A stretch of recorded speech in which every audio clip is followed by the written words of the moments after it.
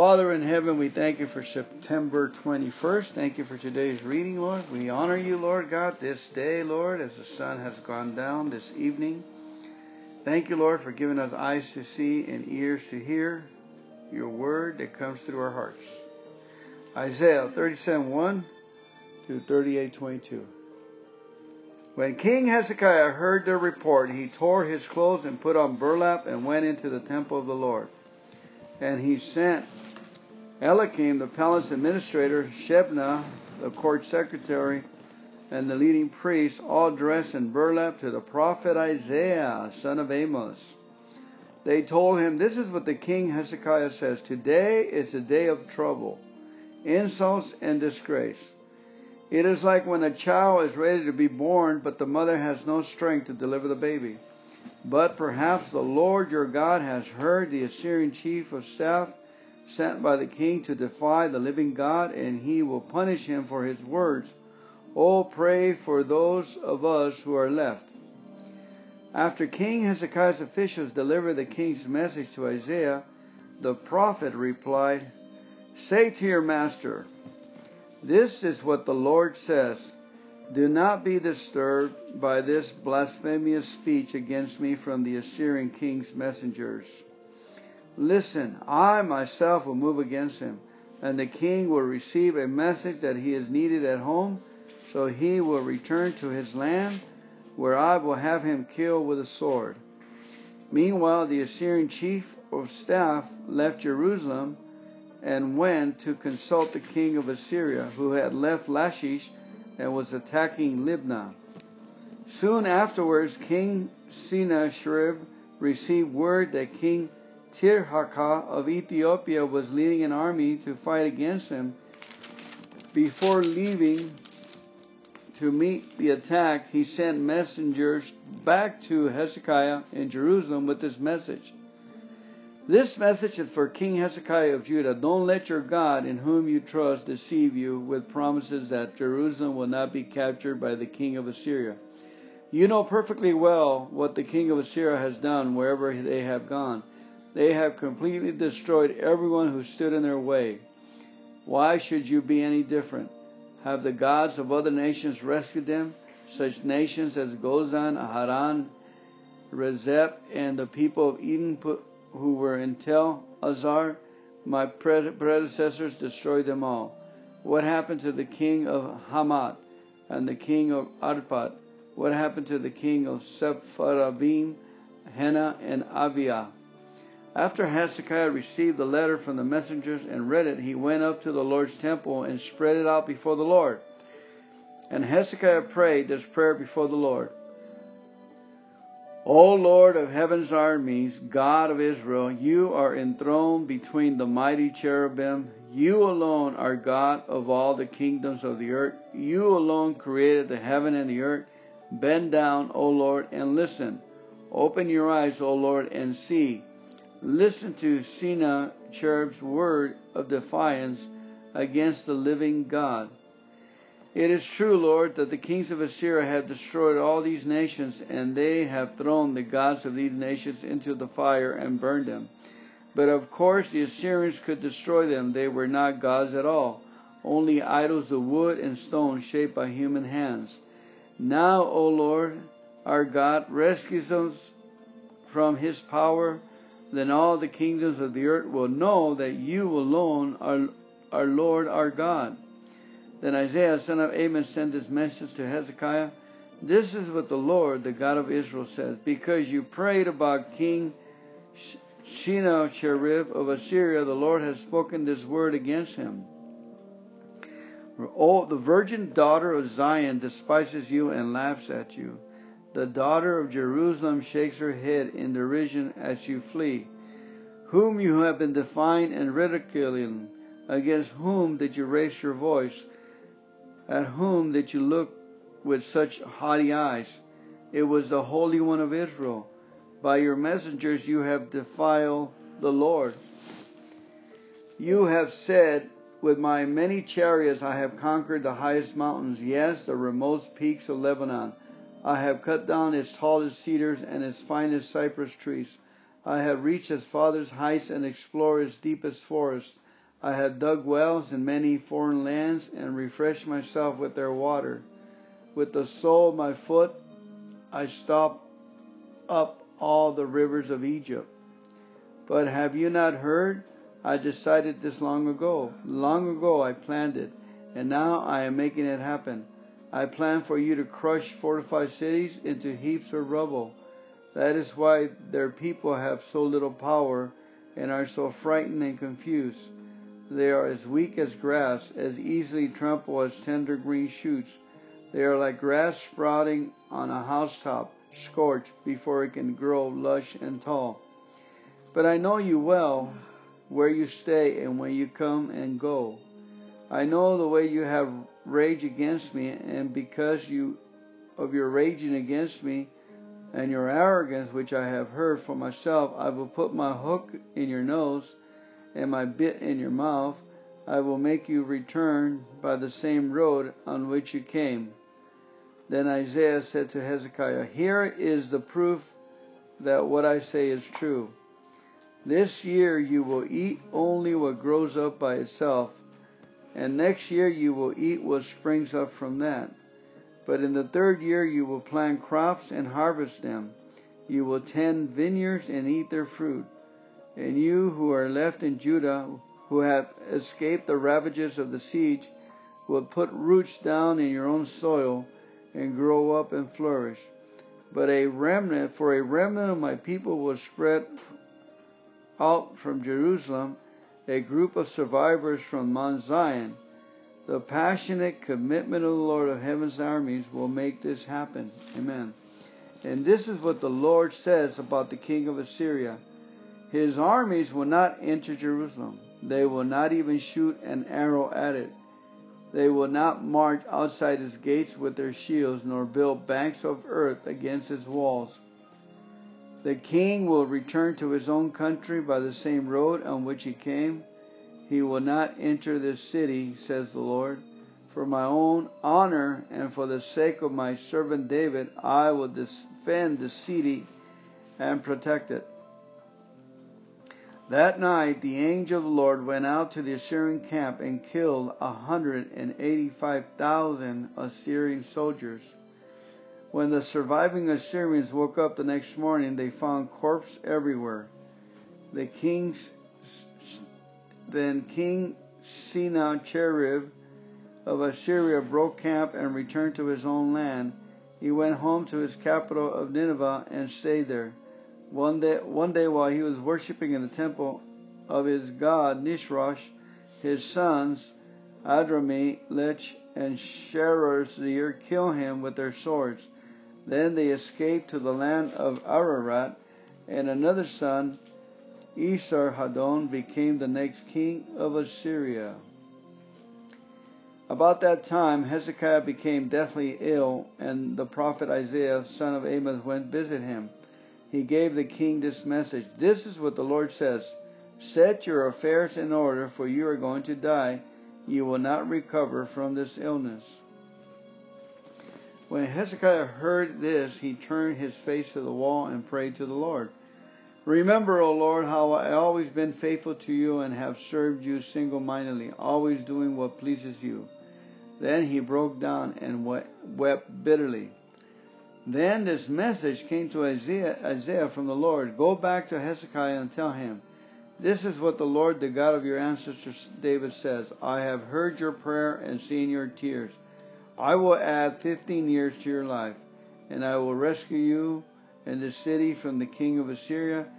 Yes, I will defend this city. And this is a sign from the Lord to prove that he will do it as he promised. I will cause the sun's shadow to move 10 steps backwards on the sundial of Ahaz. So the shadow on the sundial moved backwards 10 steps. When King Hezekiah was well again, he wrote this poem. I said, in the prime of my life, must I now enter the place of the dead? Am I to be robbed of the rest of my years? I said, never again will I see the Lord God while I still in the land of the living. Never again will I see my friends or be with those who live in this world. My life has been blown away like a shepherd's tent in a storm. It has been cut short, as when a weaver cuts cloth from a loom. Suddenly my life was over. I waited patiently all night, but I was torn apart as though by lions. Suddenly my life was over. Delirious, I chattered like a swallow or a crane, and then I moaned like a morning dove. My eyes grew tired of looking to heaven for help. I am in trouble. Lord, help me. But what could I say? For He Himself sent this sickness. Now I will walk humbly throughout my years because of this anguish I have left. Love your discipline. Lord, your discipline is good, for it leads to life and health. You restored my health and allowed me to live. Yes, this anguish was good for me, for you have rescued me from death and forgiven all my sins. For the dead cannot praise you, and they cannot raise the voice in praise. Then those who go down into the grave can no longer hope in your faithfulness. Only the living can praise you as I do today. Each generation tells of your faithfulness to the next. Think of it. The Lord is ready to heal me. I will sing His praises with instruments every day of my life. In the temple of the Lord, Isaiah has said to Hezekiah's servants, make an ointment from figs and spread over the boil, and Hezekiah will recover. Then Hezekiah had asked, what sign will you prove that I will go to the temple of the Lord? Amen. Amen. Whew, that's a lot of reading, huh?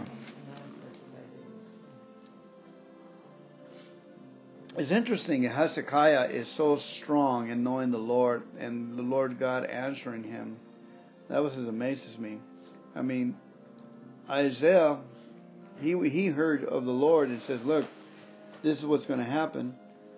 But God would respond to Hezekiah's pleas also very plainly. Yeah, that's one of the main stories that I learned when I was going to Jubilee. And I would go see Kim Clement. He always brings this particular story from the book of Isaiah of how Hezekiah changed God's mind when He reminded him of all He's done. That always stood in my mind, that reminding God of the times you did this and that. It's okay to do that. Your good deeds and stuff.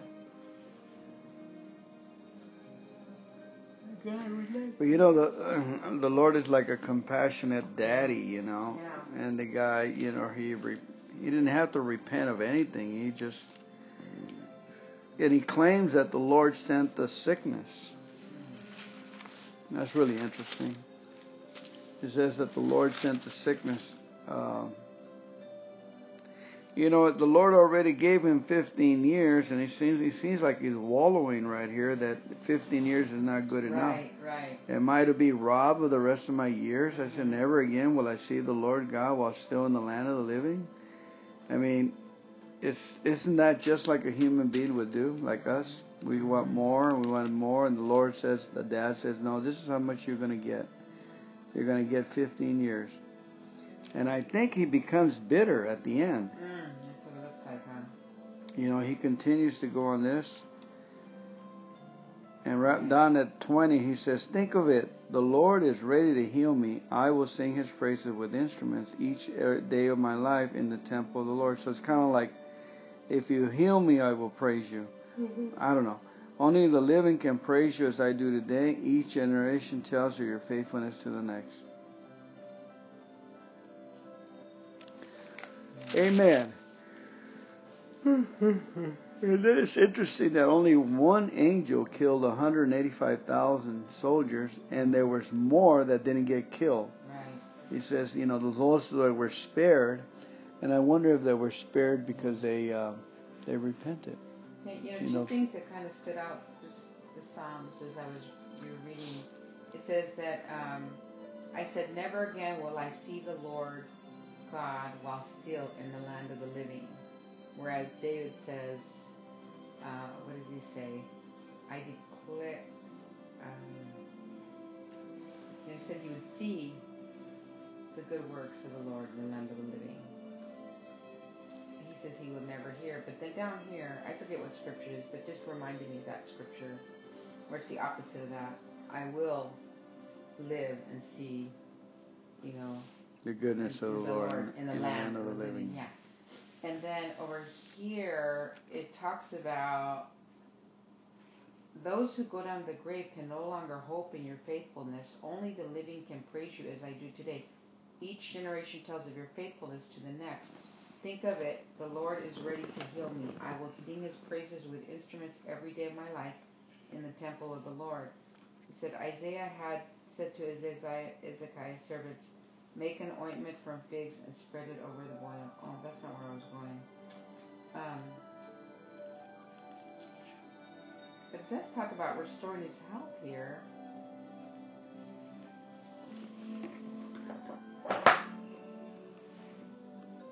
Yeah, but I mean, the part about the grave is about how, when you're in the grave, you can't praise the Lord. I think David in the Psalm says something about that as well, right? So it just kind of reminded me of that. The thing that really got me at the very beginning, and I think after that I was like, this is the nugget that I want to take away today. And this is the prayer. It says, after Hezekiah received the letter from the messengers and read it, he went up to the Lord's temple and spread it out before the Lord. And Hezekiah prayed this prayer before the Lord. O Lord of heaven, the armies of God of Israel, you are enthroned in heaven between the mighty cherubim. You alone are God of all the kingdoms of the earth. You alone created the heavens and the earth.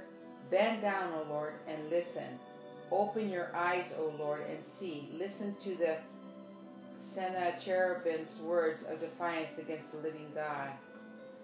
And so, and then a little while later he says, it is true, the Lord, the kings of Assyria have destroyed all these nations, and they have thrown the gods of these nations into the fire and burned them. But of course the Assyrians would destroy them. They were not gods of all, only idols, wood and stone shaped by human hands. And it says, now, O Lord our God, rescue us from his power, and all the kingdoms of the earth will know that you alone, O Lord, are God. So that's a beautiful prayer. Your back's up against the wall. You're acknowledging that He's sovereign. He's the creator. You made heaven and earth. It's only you. Come down here and listen to my plea or what I'm asking you to do, Lord. This is a great prayer. We ought to have that on the wall. Amen. Amen. But then in the letter above, when they were saying, this is a message for King Hezekiah of Judah, don't let your God in whom you trust deceive you with promises that Jerusalem will not be captured by the king of Assyria. So they're kind of trying to tell him, hey, don't believe your God. That's a lot of doubt that almost says, hey, how do you know I was talking to God, and God speaks to them. He goes, I had you destroy all those nations and so forth. It's usually the same thing happened with Babylon. They get arrogant. God is using the nation to discipline, other people that rely on, and God is not justly. Why would he? Because he is in nature. There's love in the natural things. And if you override that, you come up with your own gods with a desire. Apparently, every person has the ability in the Old Testament to seek the Lord and to find Him. The United States cowboy Indians, they did that. They found the Great Spirit in the air. They knew that the Spirit, there was something else there. And they sought that, and they gave honor to that. Okay, babe. Okay. Galatians, please. Okay, Thank you. Okay, Galatians chapter 6, verse 1 to 18.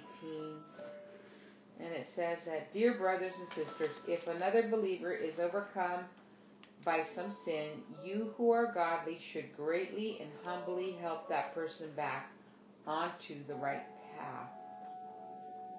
And be careful not to fall into the same temptation yourself. Share each other's burdens, and in this way obey the law of Christ. If you think you're too important to help someone, you are only fooling yourself. You are not that important. I love that. Sorry. Pay careful attention to your own work, for then you will get the satisfaction of a job well done. And you won't need to compare yourself to anyone else, for we are each responsible for our own conduct. Those who taught the Word of God should provide for their teachers.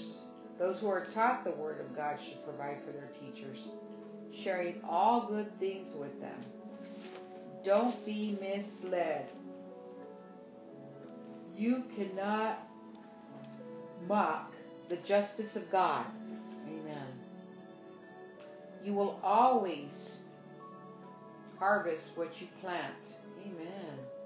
For those who live only to satisfy their own sinful nature will harvest decay and death from that sinful nature.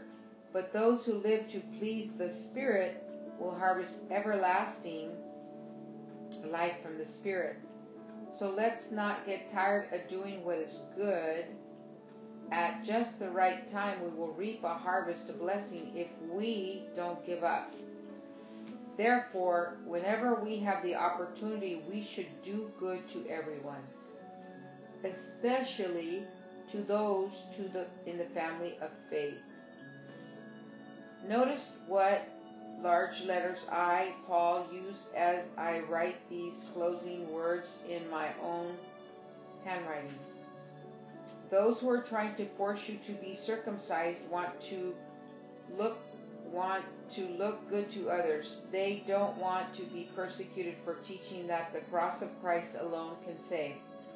And even those who advocate circumcision don't keep the whole law themselves.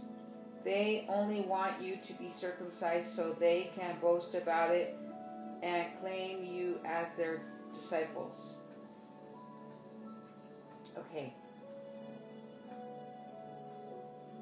Okay, so as for me, may I never boast about anything except the cross of our Lord Jesus Christ. Because of that cross, my interest in this world has been crucified, and the world's interest in me has also died. It doesn't matter whether we have been circumcised or not. What counts is whether we have been transformed into a new creation. May God's peace and mercy be upon all who live by this principle. They are new people of God. From now on, don't let anyone trouble me with these things, for I bear on my body the scars that show I belong to Christ. Dear brothers and sisters, may the grace of our Lord Jesus Christ be with you in your spirit. Amen. Amen. Okay. Anything? You want to read a song? You sleep? Okay. Well, I like the beginning of this. It's that scripture that always says, do not be mocked, don't be mocked. You cannot mock the justice of God. You will always harvest what you plant. Okay? Those who live only to satisfy their own sinful nature will harvest decay and death from the sinful nature, but those who live to please the Spirit will harvest everlasting life from the Spirit.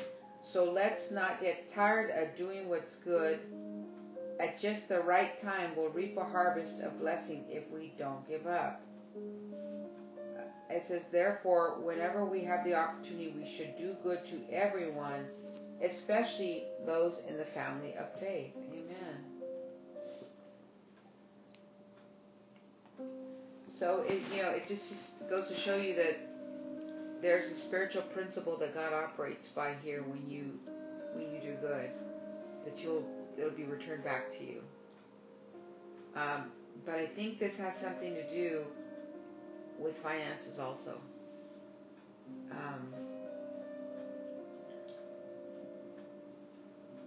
And tithing. You know, it kind of brings out a big point too. That the season for to reap a blessing. That's what it says. That you will reap a harvest of blessing if you don't give up. If you don't give up. So let's not get tired of doing what is good. At just the right time, we will reap. In other words, when the blessing comes, we have to have the opportunity. We should do good to everyone, especially. It always seems like when my opportunity comes, my door is closed and I'm unbelieving, or I'm not giving mercy or the benefit of the other, or service. You know, I'm being selfish.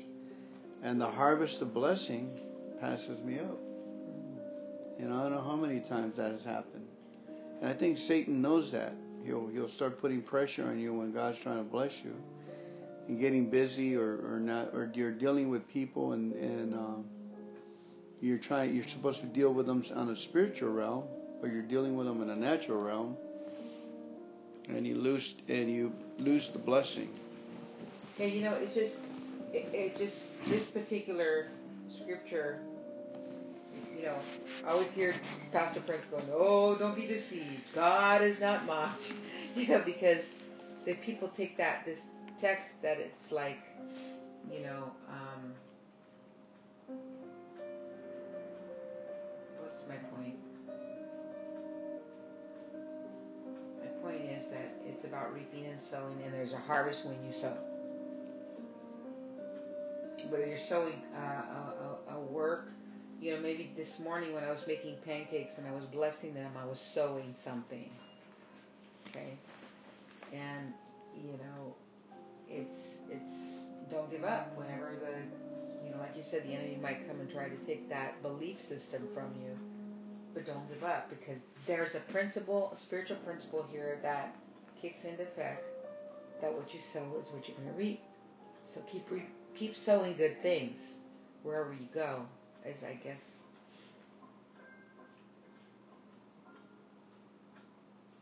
but there is a law of it.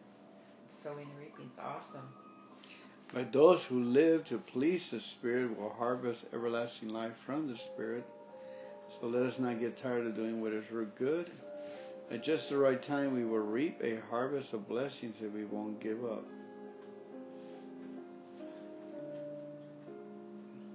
Amen. Amen. All right. Praise the God of power and of peace. I still want to comment over here. Okay, go ahead. About Paul saying, "As for me, may I never boast about anything except the cross of our Lord Jesus Christ. Because of that cross, my interest in this world has been crucified, and the world's interest in me has also died. It doesn't matter whether we have been circumcised or not. What counts is whether we have been transformed into a new creation." And he says, "May God's peace and mercy be upon all who live by this principle. They are new people of God." Isn't that awesome? Amen. What matters is that we've been transformed into a new creation. 2 Corinthians 5:17. The old man has passed away, and all things have become new. You know, and that's at the end of the day. It's this or that. Have you been transformed into that new place that Christ has called you to because of the cross? Well, you know, it brings out a good point. He goes, the human things industry does not interest me anymore, or the stock market doesn't interest me, or accumulating real estate, or trying to do things, or what the famous people are doing doesn't interest me. What interests us is the Word of God, and see how He works with human beings and us, and how to have more resources. Like, for instance, have the ability to buy the best coffee as our contribution to the park. Mm-hmm. You know, as our a way to say, hey, we can at least do this, because we're able to do it. and to sell something, pick something up, fix it up, sell it, and have enough, and get coffee, get the things we need. It's because we're always doing good. What you did today with the pancakes, we're always doing good. Always expecting of a miracle to happen. I also think that the young lady that came and bought those shoes also contributed to the house of God, where she's going to be blessed with her purchase, because she helps us, buy more coffee and things, and look like she can use a blessing, and look like she's going to get a blessing. We gave her a book, Power and Praise, and a discount. And blessing. Okay, go ahead. Okay. It's Psalm 65, 1 to 33. 1 to 13 is one of my favorite Psalms in here. We'll read praise the God of power and of peace, who responds to his people, reaching to the Father's corners, who nourishes the earth, bringing abundance out of the hardest places. Amen. Go ahead. Okay, Psalm 65, 11 to 13. 1 through 13. 1 to 13. What mighty praise, O God, belongs to you in Zion. We will fulfill our vows to you, for you answer our prayers. I love it, Lord. All of us must come to you. Okay.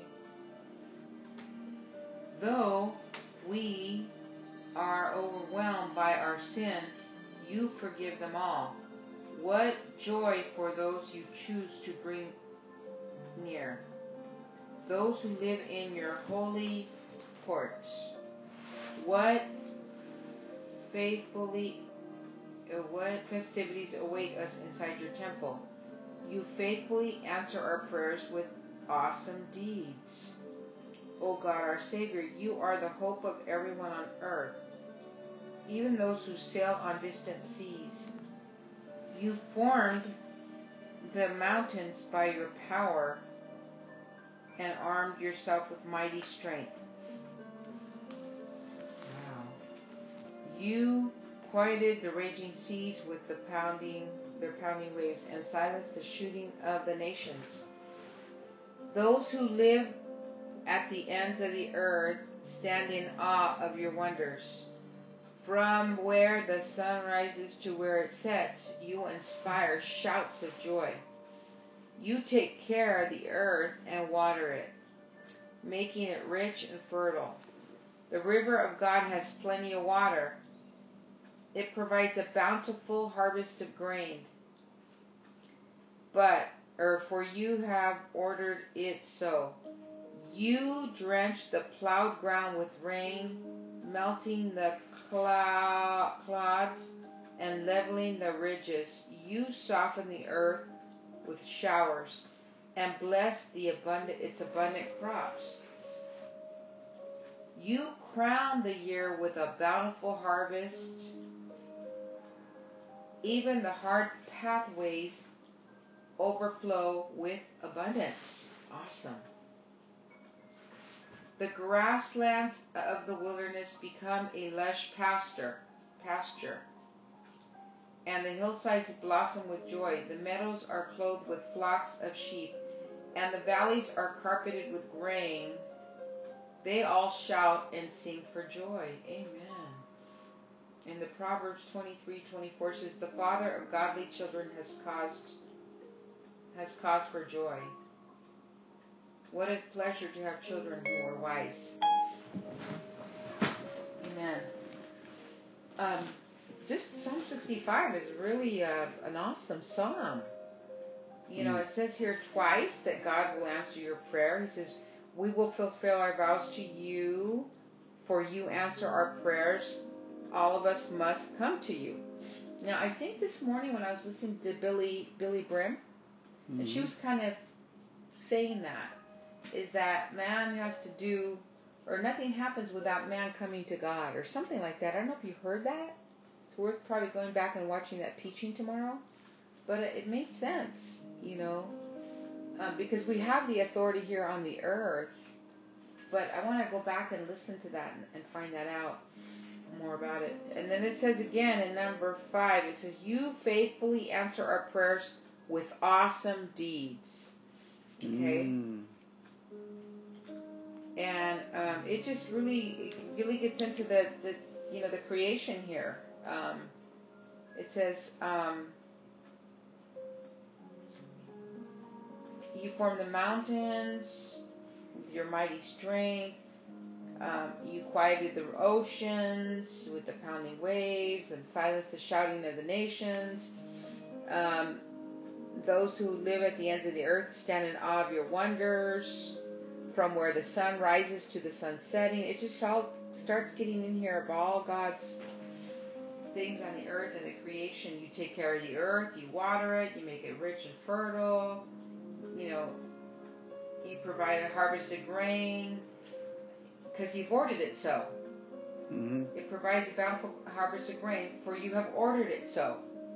So all of these details, it's because God has ordered it so. I mean, when you really take a look at that. You drench the plowed ground with rain, melting the clods. Okay, it's the rain that causes the earth to get the moisture to be able to plow. You soften the earth with and bless the abundant crops. Okay, it's the Lord who showers the earth with showers, and He blesses the crops. Mm-hmm. So God also blesses the earth. Beautiful, huh? Yeah. But I like this scripture. This is the one I always remember. It says, you crown the year with a bountiful harvest. Even the hard pathways overflow with abundance. Even times of difficulties, He still crowns that situation with His abundance. It says the grasslands of the wilderness become a lush pasture, and the hillsides blossom with joy. Okay, the meadows are clothed with flocks of sheep. I mean, I just get this picture of being and seeing these hills and all these sheep on the meadows, and the valleys, it says here, are carpeted with grain, and they're shouting for joy. Mm-hmm. The valleys are carpeted, and they're all shouting for joy. They shout and sing for joy. Mm-hmm. So this psalm's really opened my eyes right now. Thank you, Lord. It's beautiful. You can see that God has opened the eyes like that. Yeah. I mean, I'm kind of tired right now. I know that I'm sleepy, but as I read the psalm, God was pointing all that out. Like, what a God we serve. He answers our prayers. He answers our prayers, but we got to go to Him. Got to go to Him with our petition, our struggles, our wisdom, whatever it is you need. He's got it. Mm-hmm. He's got what you need, and I think we have to always start with that point of reference. He's always got what I need. My daddy has what I need. No matter what, He's got it. He's got a solution. He's got the provision. He's got the right people lined up. He's just a good daddy all the way around. I was thinking about that. The scripture said all things are possible with God because all the elements honor Him. Yeah, because He created and He blesses and He commanded it, and He's just, it's powerful. Amen. It's powerful. Thank you, Heavenly Father, for the reading of your word, for revelation. You were true to your word, and you open our eyes. And you keep us aware, Lord, of your great love. Thank you, Lord. We say yes and amen.